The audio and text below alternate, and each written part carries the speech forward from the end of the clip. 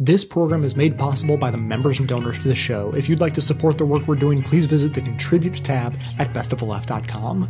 Now, welcome to the award-winning Best of the Left podcast with clips today from the film Surviving Progress, The Young Turks, The Thom Hartmann Program, The Green News Report, The Green Interview, The David Pakman Show, The Majority Report, and activism from the Leap Year Manifesto.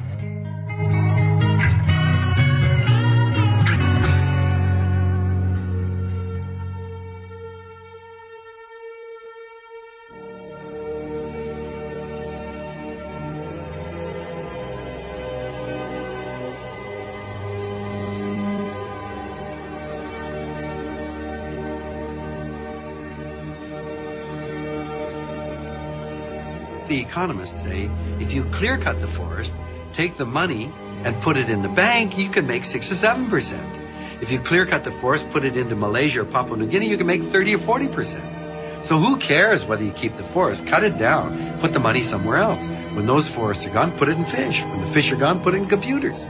Money doesn't stand for anything, and money now grows faster than the real world. Conventional economics is a form of brain damage. Economics is so fundamentally disconnected from the real world. It is destructive.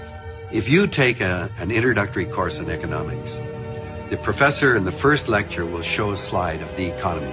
And it looks very impressive, raw materials, extraction, process, manufacture, wholesale, retail, with arrows going back and forth. And they try to impress you because they think, they know damn well, economics is not a science, but they're trying to fool us into thinking that it's a real science. It's not. Economics is a set of values that they then try to use mathematical equations and all that stuff and pretend that it's a science. But if you ask the economist, in that equation, where do you put the ozone layer? Where do you put the deep underground aquifers of fossil water? Where do you put topsoil or biodiversity? Their answer is, oh, those are externalities. Well, then you might as well be on Mars. That economy is not based in anything like the real world. It's life, the web of life that filters water in the hydrologic cycle. It's microorganisms in the soil that create the soil that we can grow our food in. Nature performs all kinds of services. Insects fertilize all of the flowering plants. These services are vital to the health of the planet. Economists call these externalities. That's not. We're told over and over the economy is the bottom line. I don't think so.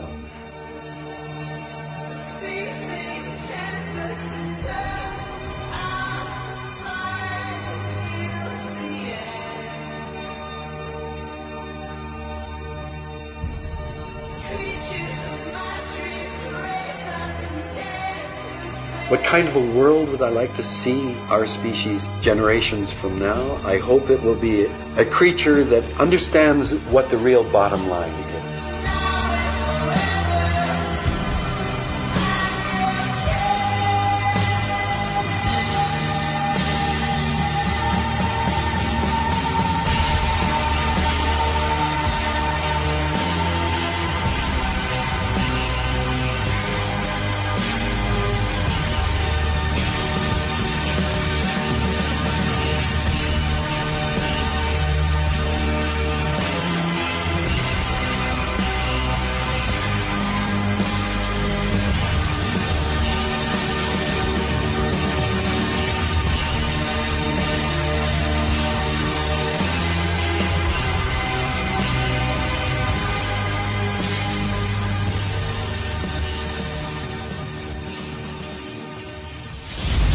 The gas that you put in your car or burn to heat your home actually costs a lot more than it seems like it does. But don't worry, you're not the one who has to pay that extra cost.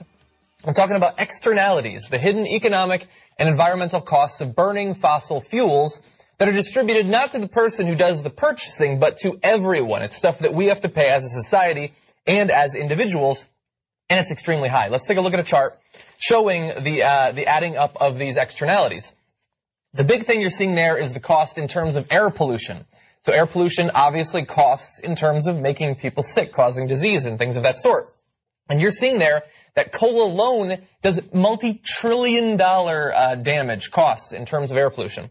Then you have the impact on global warming and the effect that global warming has not just on the environment but also on businesses in terms of wildfires and other things of that sort. You see lost tax revenue for some of those, and also traffic accidents, road damage from spills, and things of that sort, explosions, fires, those sorts of things. Now, that's a lot of bars, a lot of numbers there. Let's add it up for you. The hidden economic environmental costs of fossil fuel consumption, the externalities, add up to nearly $5 trillion a year, or 33% more than the entire federal budget.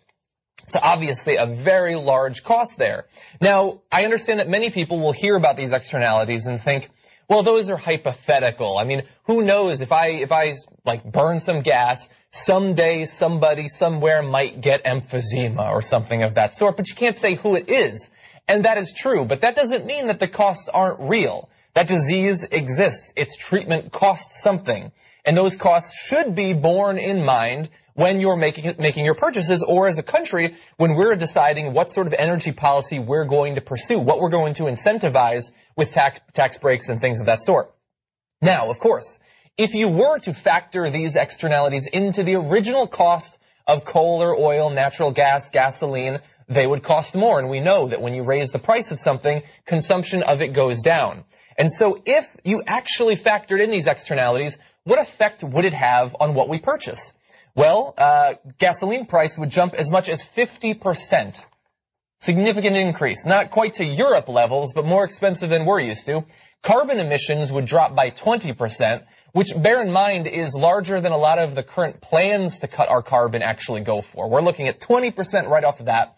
And air pollution deaths would drop by 55%, which is a significant improvement for the people and their families who actually experience diseases borne by air pollution and things of that sort. So, look, you can take from this what you will, but I would like it if you bear in mind the next time that you are at a gas station, the cost of the fuel that you're putting in your car might be a lot higher than the sign indicates it is.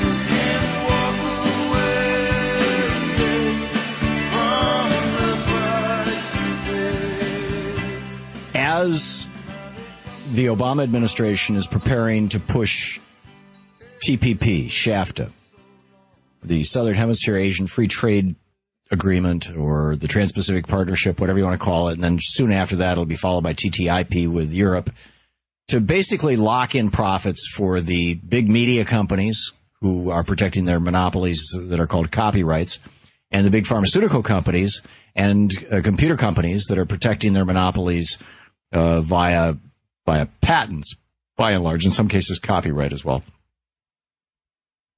They want these deals, but the deals are going to just destroy American jobs. In fact, the Obama administration is talking about the TPP as a small sacrifice of American jobs for a more stable system. Right. Stable for whom? And here's the proof in that particular pudding. Yesterday, TransCanada is the Canadian company that wanted to build the Keystone XL pipeline. And you'll recall the president has stopped the Keystone XL pipeline. So TransCanada just sued the United States for $15 billion in lost profits. This lawsuit will be adjudicated not before the U.S. Supreme Court, not even in any court in the United States. It will be adjudicated in what's called an ISDS, Investor Services something. This is basically in a court. Well, here's this. This is a backgrounder I got from Lori Wallach over at Public Citizen. And these are the tribunals. These are 3-judge tribunals. This will be heard in front of a 3-judge tribunal, not a court sanctioned by any nation. TPP tribunals are staffed by 3 private sector attorneys who are allowed to rotate between acting as judges and acting as advocates for the investors. launching the cases. So the prosecutors are also the judges. Such dual roles would be deemed unethical in most legal systems. Yeah, you think? There is no requirement for tribunals to be independent or impartial in either NAFTA or TPP. There is no system of outside appeal on the merits of a decision, and the TPP does not establish any appellate body. There's no Supreme Court of the TPP. And you can't appeal anything to any nation because nations are cut out of the equation. This is about corporations controlling governments. There is no exhaustion requirement. There's no requirement that foreign firms first have to solve their problems with the law, the domestic legal and administrative venues. In other words, through local courts. There's no requirement that they have to do that. They can just go right to the ISDS courts and the TPP and sue us. Bang, bingo, which is what TransCanada just did with NAFTA. And even when governments win, even if we win, even if we say, no, we're not going to give you the $15 billion under TPP rules, we, the United States, citizens of the United States, you and me, can be ordered to pay for the tribunal's costs and legal fees, which average around $8 million a case. Isn't that mind-boggling?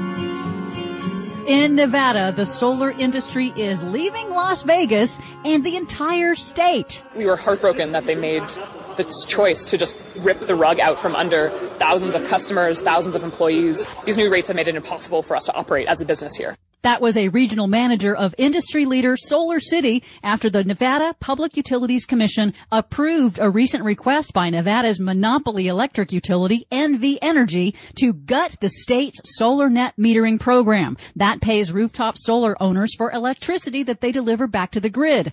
NV Energy also now gets to charge hefty new monthly fees to both new and existing customers. Solar City and other major residential rooftop solar companies have now left Nevada, laying off thousands of workers. It was a somber, frustrating day as Solar City's crew tore down the same structure where they learned how to install solar panels. Our existing customers are no longer saving money. They're actually paying more than they would if they didn't have solar. So it's prevented us from being able to operate to sales and installations here in Nevada. So this is an amazing story to me. These are people who put solar panels on their roof. They were promised a cut in electricity rates since sunshine is free. That's right, and it's happening from monopoly utilities all over the country. This is absolutely remarkable. I don't see how it stands, but I guess for now, people in Nevada, where there is nothing but sun falling from the sky, by the way, they're just completely out of luck. This is amazing. That's right.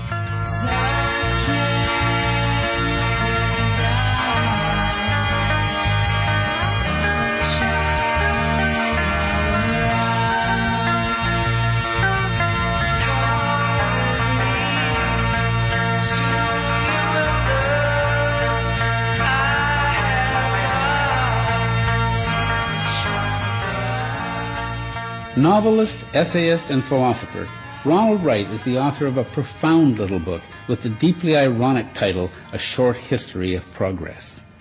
It's a study of the ways that past societies have failed and collapsed by making the very mistakes that we're making today. The antidote, says Wright, is a kind of hope that's, quote, clear-sighted and informed and inspires people to wise and necessary action, however difficult. My background was in archaeology when I was a student, and I started thinking about this pattern of rise and fall of ancient civilizations, and even before we had what archaeologists call a civilization, which essentially is a settled society with an agricultural base and governments and armies and cities. But even before that, even if you go back towards the end of the Old Stone Age, when the Paleolithic hunters perfected their art of hunting, you see the same pattern of a rapid increase in wealth and prosperity and numbers caused by a new way to exploit nature. In their case, They had perfected the art of killing large numbers of mammoths and wild horses and whatever else was out there. And they became rich for a while, but they used up all the game. And it's only that coincided more or less with the end of the Ice Age, and undoubtedly there were other factors such as natural climate change. But the human beings themselves had an impact, because they were probably burning an awful lot of woodland and grasslands and so on to make grazing, to encourage these herds of animals on which they preyed. So the human beings were already affecting their environment through the use of fire.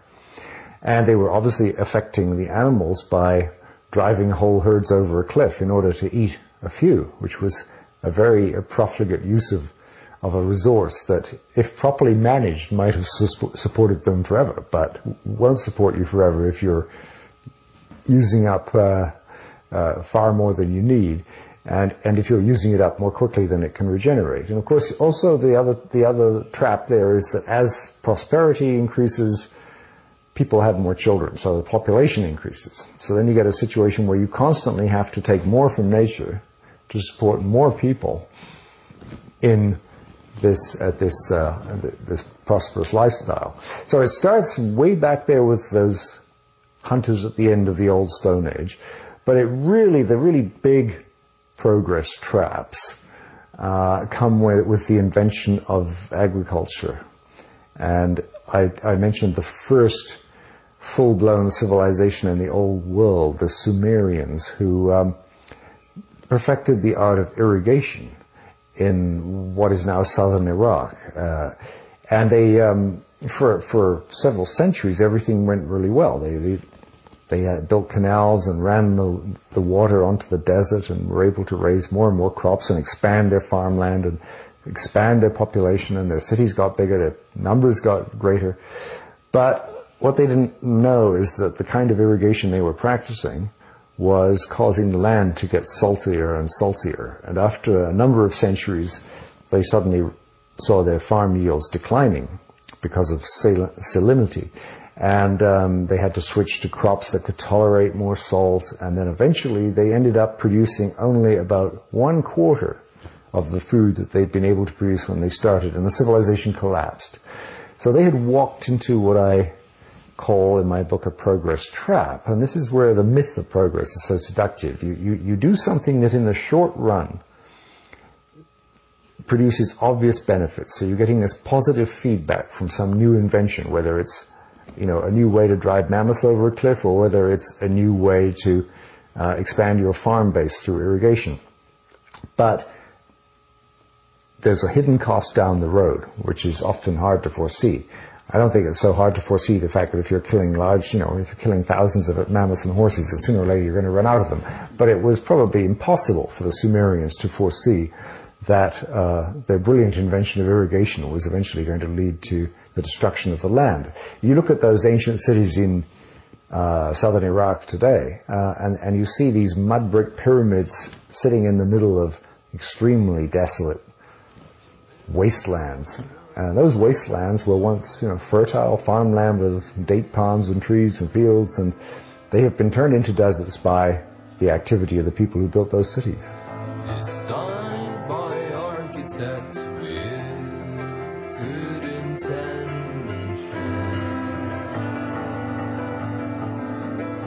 One easy way to make a difference and vote with your dollars is to sign up to replace fossil fuels with green energy for your home or office. I've partnered with Ethical Electric, a clean energy company that makes it fast and easy to switch to wind power for your energy needs. Nothing about how you receive your energy will change. You continue to receive your bill from your regional utility, but you'll be buying 100% Pennsylvania wind energy with your monthly dues and supporting Best of the Left at the same time. Just go to ethicalelectric.com/best to sign up. They service states from Illinois over to Connecticut and down to Washington, D.C., and they're always working on expanding into new territory. So if you're anywhere in that area, check them out to see if you're covered. If you're in another area of the U.S., I recommend simply Googling the phrase buying green power to find the Green Power Network from the U.S. Department of Energy, where you'll be able to find the green energy suppliers in your area. Again, that's ethicalelectric.com/best. That link is also in the sidebar of my website.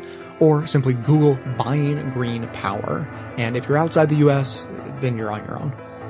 Regarding science, they will give us a hand.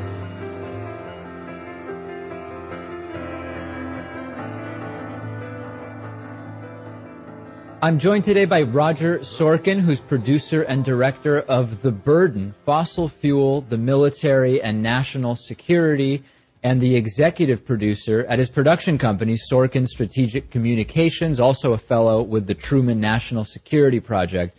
Roger, you make the case, and I think it's a very interesting case, that the military is and should be the leader when it comes to moving the United States off of dirty fossil fuels and to renewable alternative energy. Make the case for that. How did you first start thinking about this and exploring it? Sure. So a number of reasons, one of which started in 2010 when the military put out their Quadrennial Defense Review and just declared that climate change was a threat multiplier for them. And of course, if we can solve, a big part of solving the climate problems are making sure we get the energy equation just right. And with regards to the military, they've since come out since 2010. There have been more studies and more reports out showing how climate change is exacerbating some of our security challenges. But on the operational side, I began to hear stories about how our troops who were deployed, not only are they deployed to help keep the flow of oil moving freely throughout the world, and the U.S. is a huge consumer of the global supply. Even though we may be drilling at home, we still have to import quite a bit of oil, and the global economy relies upon our military to make sure that oil flows freely for the sake of the economy. But also our troops that are reliant upon oil to fight actually do the fighting, and this comes out of the wars in Afghanistan and Iraq. We lost a lot of people just moving fuel throughout the battlefield. We spent a lot of money and extra time, what the military call opportunity costs, so that if we are spending more of our time on protecting and defending the flow of fuel, or the transport of fuel, we are not able to do some of the more important work that is required to win battles and to win wars, such as counterinsurgency and intelligence gathering.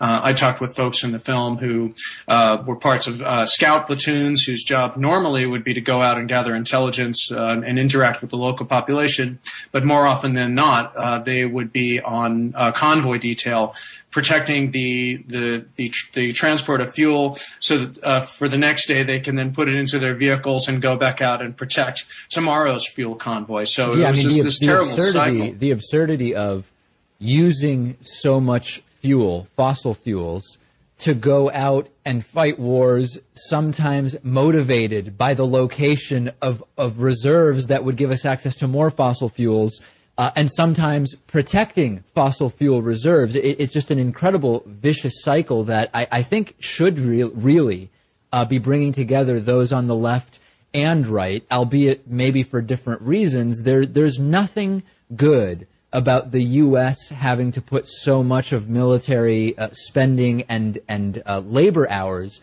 into protecting these resources, when whether you think that it's because we should be having the sort of climate concern as the number one concern, or whether, as you mentioned, the military has sort of better things to focus on than just securing these fossil fuel resources, the left and right should really be united on this, shouldn't they?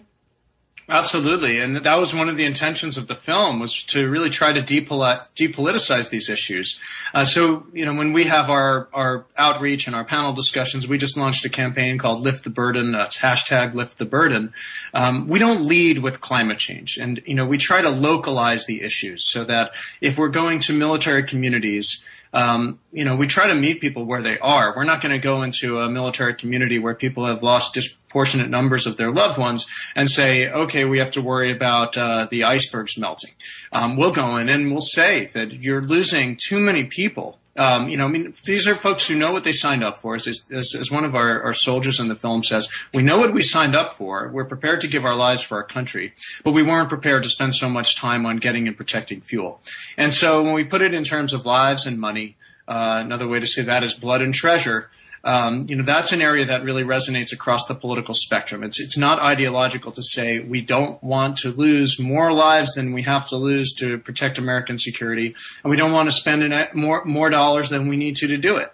And that's really our message, and that's our pitch to conservatives. I should also say within the business community, we were just strangely for a filmmaker, we were invited to ring the opening bell at the NASDAQ opening ceremony a couple of weeks ago on Veterans Day. Right. Because business leaders, and they understand the free market conservative argument that we're making, which is that the military, and you mentioned earlier, David, about why is the military, perhaps the best place to lead this? It's because of their scale, and because when the military issues a contract demanding a certain technology or a solution to a technological problem that they might have, private industry has always been there. I mean, it's sometimes it's the big bad military industrial complex, but if you harness that for good, then we have the ability to scale up new technologies. And, we were just talking, Roger, about, I don't remember the specifics of what it was, but it was a story about Japan and a new technology that they're developing. I believe it was related to autonomous vehicles and vehicle safety. And sometimes when we hear about Japan, we can very quickly say, wow, Japan is just so much more advanced than the U.S. in so many areas of technology. And the reality probably is not that. The reality is probably that within the U.S. military, we're seeing that same level of technological development that Japan is seeing. But because of many of the commitments you're talking about, these are new technologies that are for much longer staying sort of within the scope of the military rather than coming out for consumers the way we're seeing in Japan. And that, I think, is a really good argument for why the U.S. military probably has the resources and technology to get us off of fossil fuels completely. Absolutely, yeah, and that's one of the messages in the film is that we have this long tradition, for better or worse. Many of our technological innovations that started out of military need. They were demanded by the military, whether it was GPS or certain aerospace or communications technologies that started on a military test bed because of a military need, then eventually crossed over into the civilian sector. And that really is one of the objectives of the film, is to highlight that because of the large scope that our military commands out of our federal budget. I mean, it's 20% of every dollar is being consumed by defense spending. I mean, that's a problem in and of itself. But as long as that remains the case, then there's no better purchaser of new technologies than the U.S. military, which, I should say on the wrong side of the equation, is the world's largest institutional consumer of oil. No question about it. And I think the sort of other angle, and you talk about this in the film, is the way in which the sort of status quo around fossil fuels and particularly oil actually serves as a flow of money from the U.S. to our enemies in many ways. Can you talk about that a little bit? Sure. So oil is a global commodity, and it's set on the global market.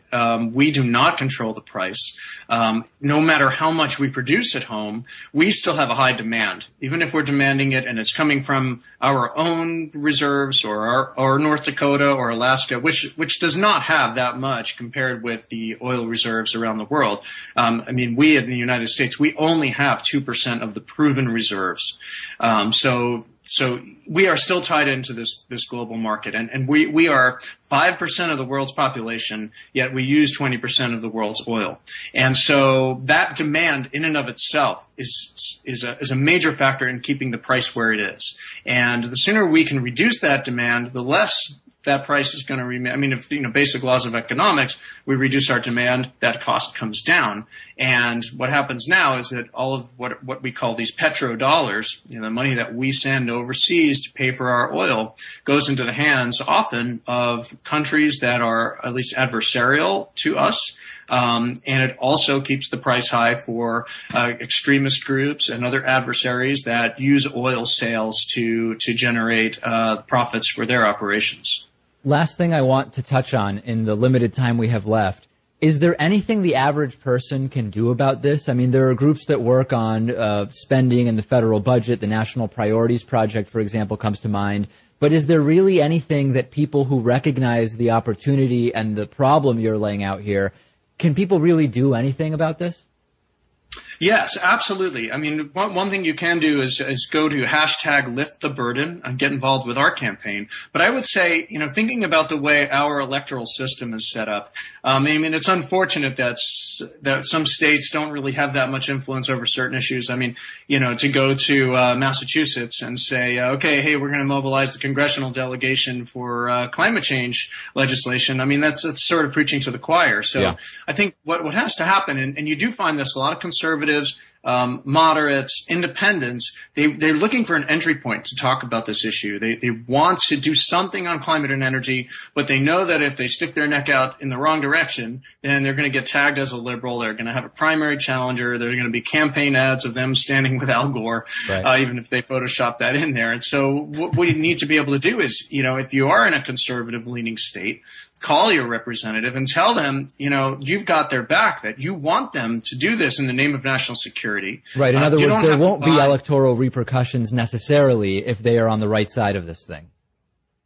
That's our argument. I mean, I think if you couch it in terms of national security, which is, I would say, the most important element of it, that's where, someone like Lindsey Graham, for example, he hasn't gotten much traction in the presidential election, but he has come out and said climate change is a security concern. Right. And, that's where the argument needs to be. And so, there are a lot of Republicans out there that we've actually had a lot of private screenings with Republicans because they don't want to be on the record publicly with this. But if you are in one of their districts, call them up and tell them, look, you got to do something about this. Save American lives, save our treasury and take some sort of action now. The film is The Burden, Fossil Fuel, the Military, and National Security. We've been speaking with the film's producer and director, Roger Sorkin. Thanks so much for being on today. I never knew the desert could be so hot. And all this heavy equipment, it must cost a lot. Well, they issued me my gun, and they told me to kill someone, but he hasn't done a thing to me.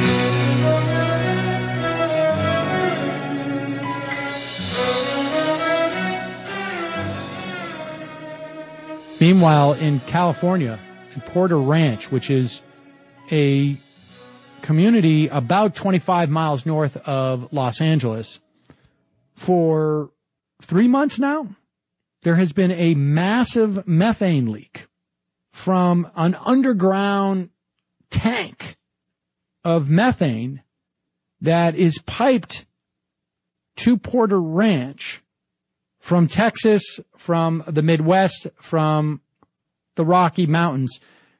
Methane has been leaking into the air at a rate of almost 1,300 metric tons a day. It has forced the evacuation of about 2,000 homes, the closing of 2 schools, and widespread reports of residents being sickened. Nosebleeds, who knows what else. This leak became the single biggest source of methane emission in all of California almost overnight. Apparently it started on October 23rd. Within days, it was already the biggest single source of methane emissions in all of California. According to the Washington Post, when you project this leak out over 20 years, it's equal to the emissions of 6 coal-fired power plants or 7 million cars. It's massive.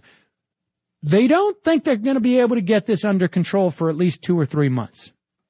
There has been over 73,000 metric tons of methane gas pumped into the atmosphere. You know that methane gas has up to 80 times the global warming potential of CO2.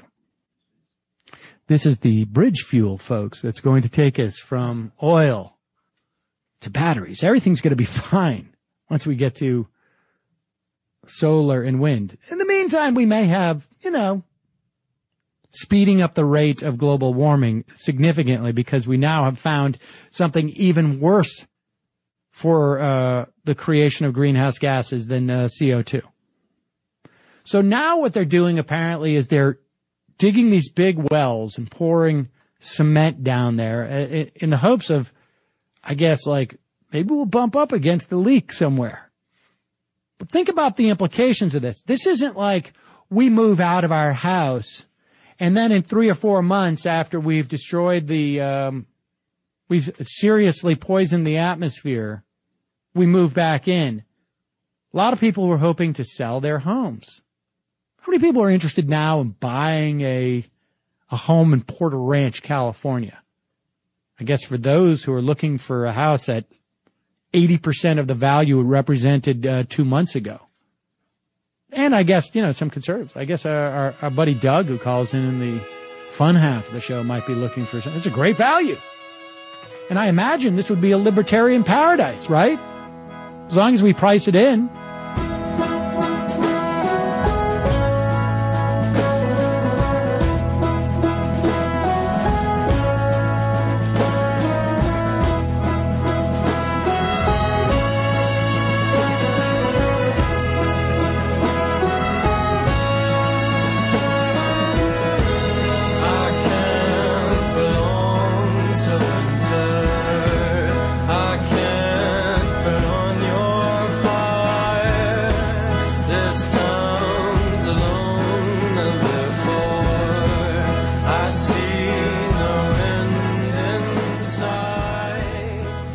Congressman Brad Sherman is on the line with us, a Democrat from California representing the 30th District.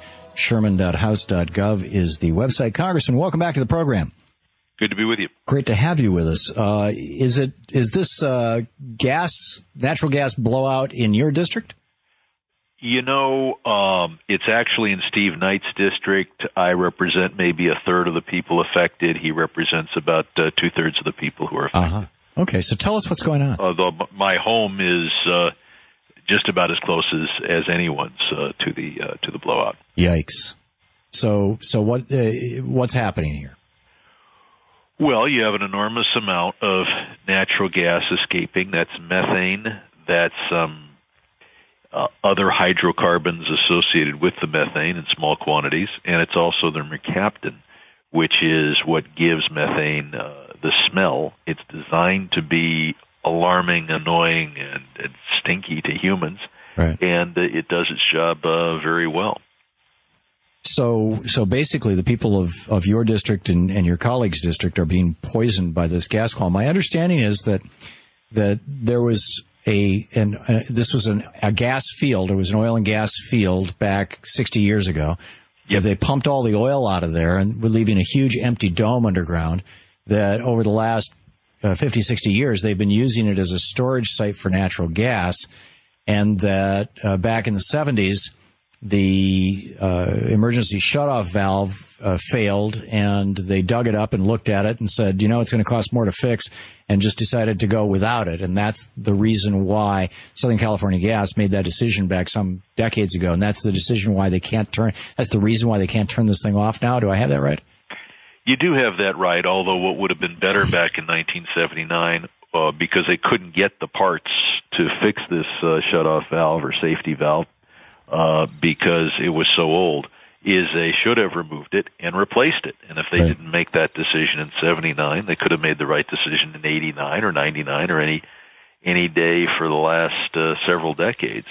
Instead, there is no deep subsurface shutoff valve. The new ones are better because they're positive pressure, and so they will stop the gas if there's an earthquake, or they'll stop the gas unless they're getting pressure to let the gas go through. So this is the 5th largest natural gas facility in the country. This is the largest natural gas leak in history.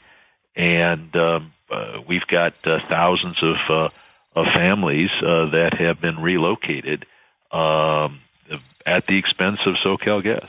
Yeah. Excuse me.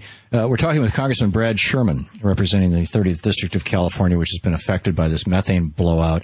The governor just declared a state of emergency, which I assume gives him additional powers to deal with this and might bring some federal money or attention to it. Is that right, and is that the right thing to do? Well, it gives him the power to order people to do what needs to be done to deal with the emergency. Point 3, to me, is the most important part, and it needs to be tightened. And I'll be we've contacted the governor's office on that, and I'll send them a formal letter, either probably last thing today. Mm-hmm. It orders SoCal Gas to remove the gas to the maximum extent that they can sell it or store it elsewhere. And that's what they have been doing. The problem is SoCal Gas still regards this gas as an asset when it's really a toxin. And they should be withdrawing the gas day and night, every hour of the day, as quickly as they can. What can't be sold in the ordinary course, what can't be stored elsewhere, they can give to the electric utilities, who can generate unneeded electricity and either sell it on the grid at a discount or just ground it. Right. But the electric utilities in the winter are running a lot less natural gas than they are in the summer because people aren't using the air conditioning. So we certainly don't want to flare or leak this gas elsewhere, but we need to pull it out not only to meet consumer demand, but to incinerate it safely wherever that can be done. Which raises an interesting question. In fact, somebody called into this program yesterday and asked this question. Why are they not flaring this gas? I mean, if you burn natural gas is mostly methane, which is 80 times more potent a greenhouse gas for at least, its half-life is about, I think, 28 years or thereabouts. So every 20 years, roughly, it becomes half as potent. But, in the first few decades or even the first century of its existence, it's so much more potent than CO2. But if you burn it, the methane breaks into two carbon, the two molecules of carbon dioxide. Cleanly, then you're not warming the planet any more than if you use it in the ordinary course, which of course is to burn it clean. So why aren't they flaring this stuff? Why don't they ignite that volcano? There are two things that they could flare. They are trying to engage in a methane capture program, which will be tough to try to the gas is bubbling out, somehow capture it, and then flare it. They're willing to flare that which is being lost, but what they're not willing to do is extract the gas and flare it. We're dealing with millions of cubic feet, which is the leak. You're talking about billions of cubic feet in storage, and they only want to withdraw from storage what they can sell. They don't want to withdraw from storage that which they would have to flare. So they're willing to waste or flare the gas that leaks, but this is a huge reservoir. They told me 77 billion cubic feet, and then after a lot of cross-examination said, oh yeah, and also 60 billion additional cubic feet that we call cushion gas. So you're talking about well over 100 billion cubic feet of natural gas. So and they're reluctant to flare this, and they're only willing to extract what they can sell. And they're reluctant to flare this anywhere else in order to reduce the pressure at the leak site because they are reducing the pressure, but only to the extent they can sell the gas. Yeah. And, so this is a classic example of profits over the commons, is it not? I think it's bad profits policy. The trial lawyers are coming to Porter Ranch. There are meetings with over 100 potential plaintiffs 1,000 potential plaintiffs at a time. Mm-hmm. I think it's penny wise and pound foolish for SoCal Gas not to be pulling this gas out as quickly as they possibly can. Now, they'll tell you they're pulling out 1 billion cubic feet a day on average, but if they viewed the natural gas as a toxin to be eliminated rather than an asset to be sold, they'd be pulling more. Right. And I'm meeting with some of their executives later today. I've made this plain. Last time I met with their executives, and it's sometimes hard to get a straight answer. I was living in the devil town. Didn't know it was a devil town. Oh Lord, it brings me down about the devil town.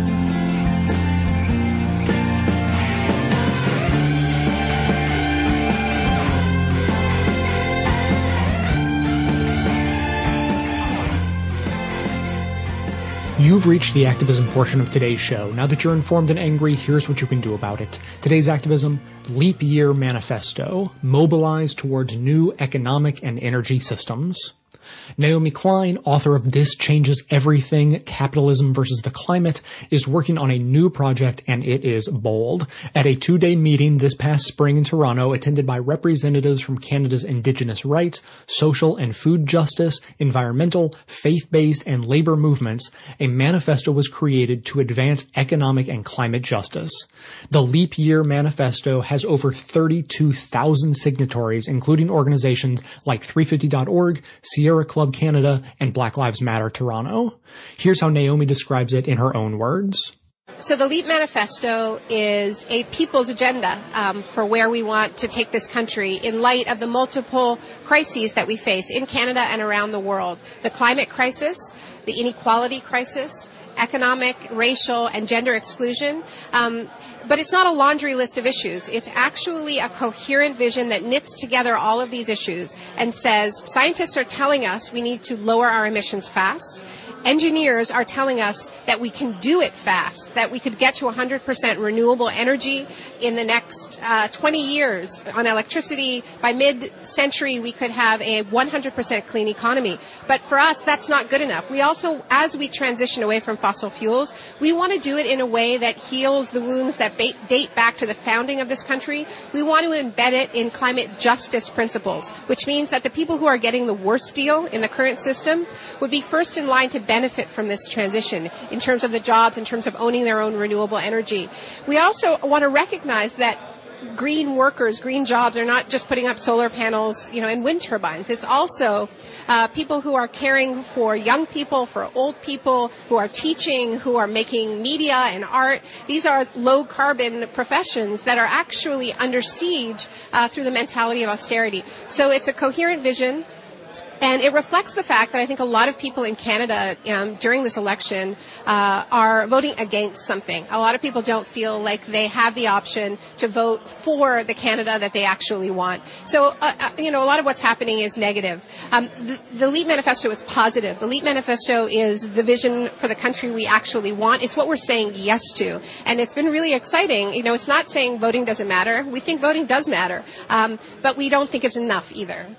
The Leap Year Manifesto states in part, quote, "The time for energy democracy has come. We believe not just in changes to our energy sources, but that wherever possible, communities should collectively control these new energy systems," unquote.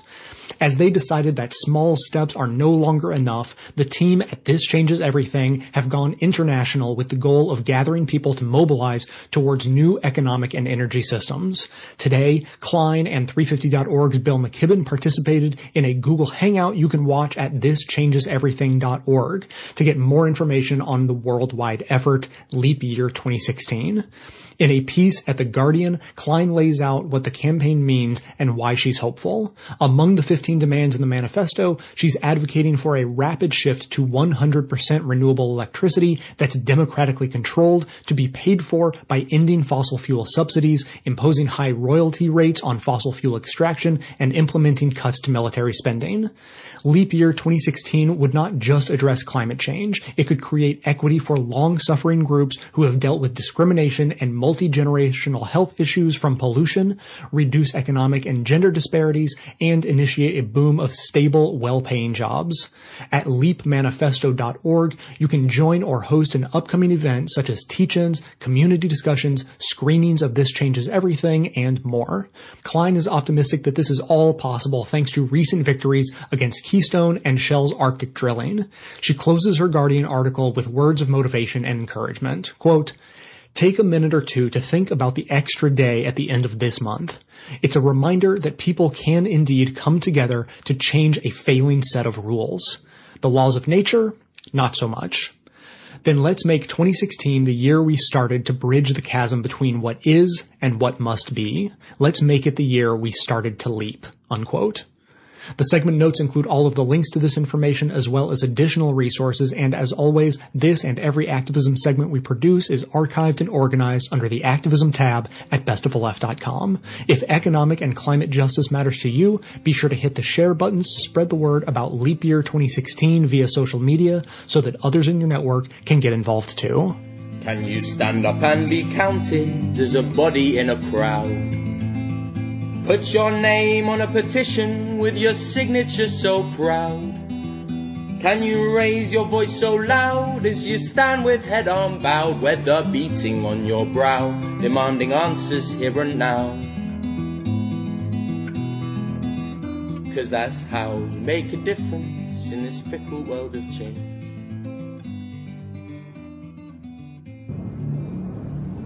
That's just the inevitable culmination of its growth ever since the Stone Age. And there were way stations along the way, like the Roman Empire. And now here we are, and more people are in the same boat, and they face problems, and either they will solve them together or suffer together, and, possibly on a catastrophic scale.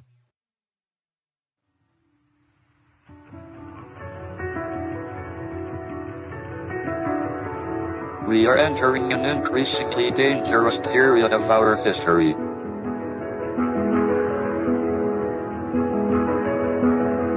Our genetic code still carries the selfish and aggressive instincts that were of survival advantage in the past. But I'm an optimist.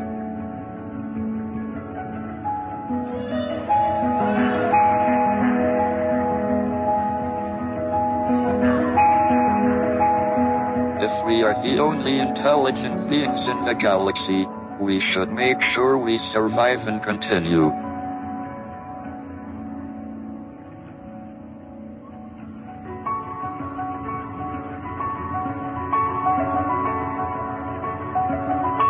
If we can avoid disaster for the next 2 centuries, our species should be safe.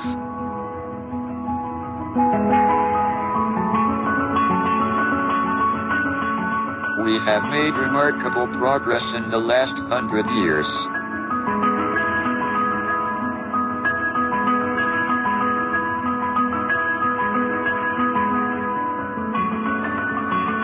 Our only chance of long-term survival is not to remain inward-looking on planet Earth, but to spread out into space.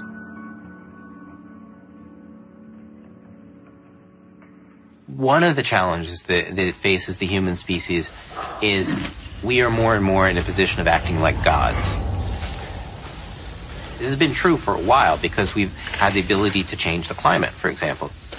This is going to be even more true with genetic technologies. We're going to be able to manipulate other species and eventually ourselves. We're going to be in a position of controlling our own fate in a way that no creature has ever, in a billion years on the planet, had an opportunity to do. I once wrote a poem in which a mad bishop said, "And man became God, became greater than God in the godhood of man." I do not see anyone living in this materialistic society as being anything like God. I don't know what God is, but in my wildest dreams, I would never conceive of God or a God as being like a modern human being in a materialistic society. We're anything but godlike. I think the challenges are so overwhelming to all of us that we're all trying to just use whatever new tools we can to try and change the future. Synthetic biology is a progress trap par excellence. Biologists have pointed out that these engineering approaches is all very well, and the engineers can try to treat life as though it was some sort of computer or engineering substrate. But ultimately, the microbes are going to end up laughing at them. That life doesn't work like that.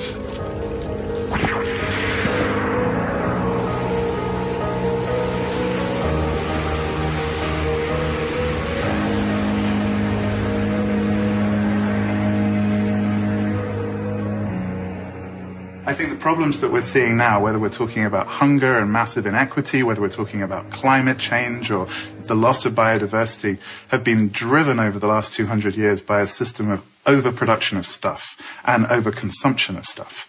And then that's been inflated and inflated and inflated to the point where it really is not in any way reasonable. The companies and those within governments who have supported that approach are now saying that they will provide new technologies to continue that consumption of stuff, that level of production. It's just not realistic. It's easy now to see kind of a giant social brain or planetary brain because it's in the physical form of the internet. It looks so much like a nervous system you almost can't miss the analogy. You might say that there have always been a lot of little social brains around the planet getting bigger, starting to form little interconnections among themselves. Now more than ever, you could say there's a unified social brain.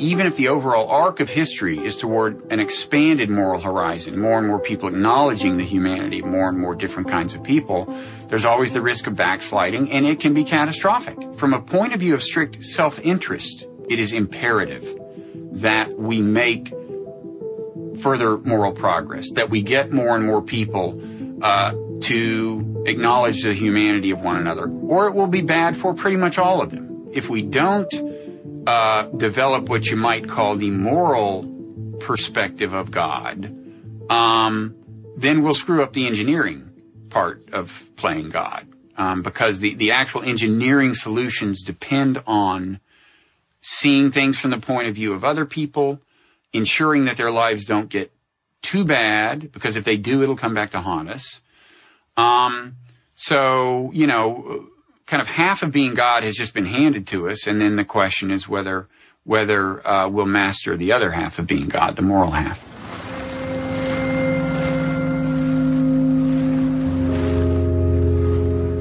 The bad news is that the Enlightenment is sometimes hard to come by because of human nature in some cases, because, you know, we've got these kind of animal minds designed for a very different environment, facing novel problems.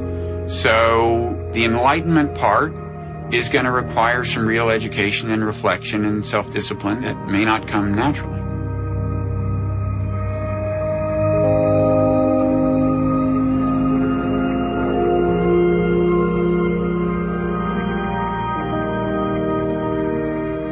I think what we're up against here is human nature. We have to reform ourselves, remake ourselves in a way that cuts against the grain of our inner animal nature and transcend that Ice Age hunter that all of us are if you strip off the thin layer of civilization.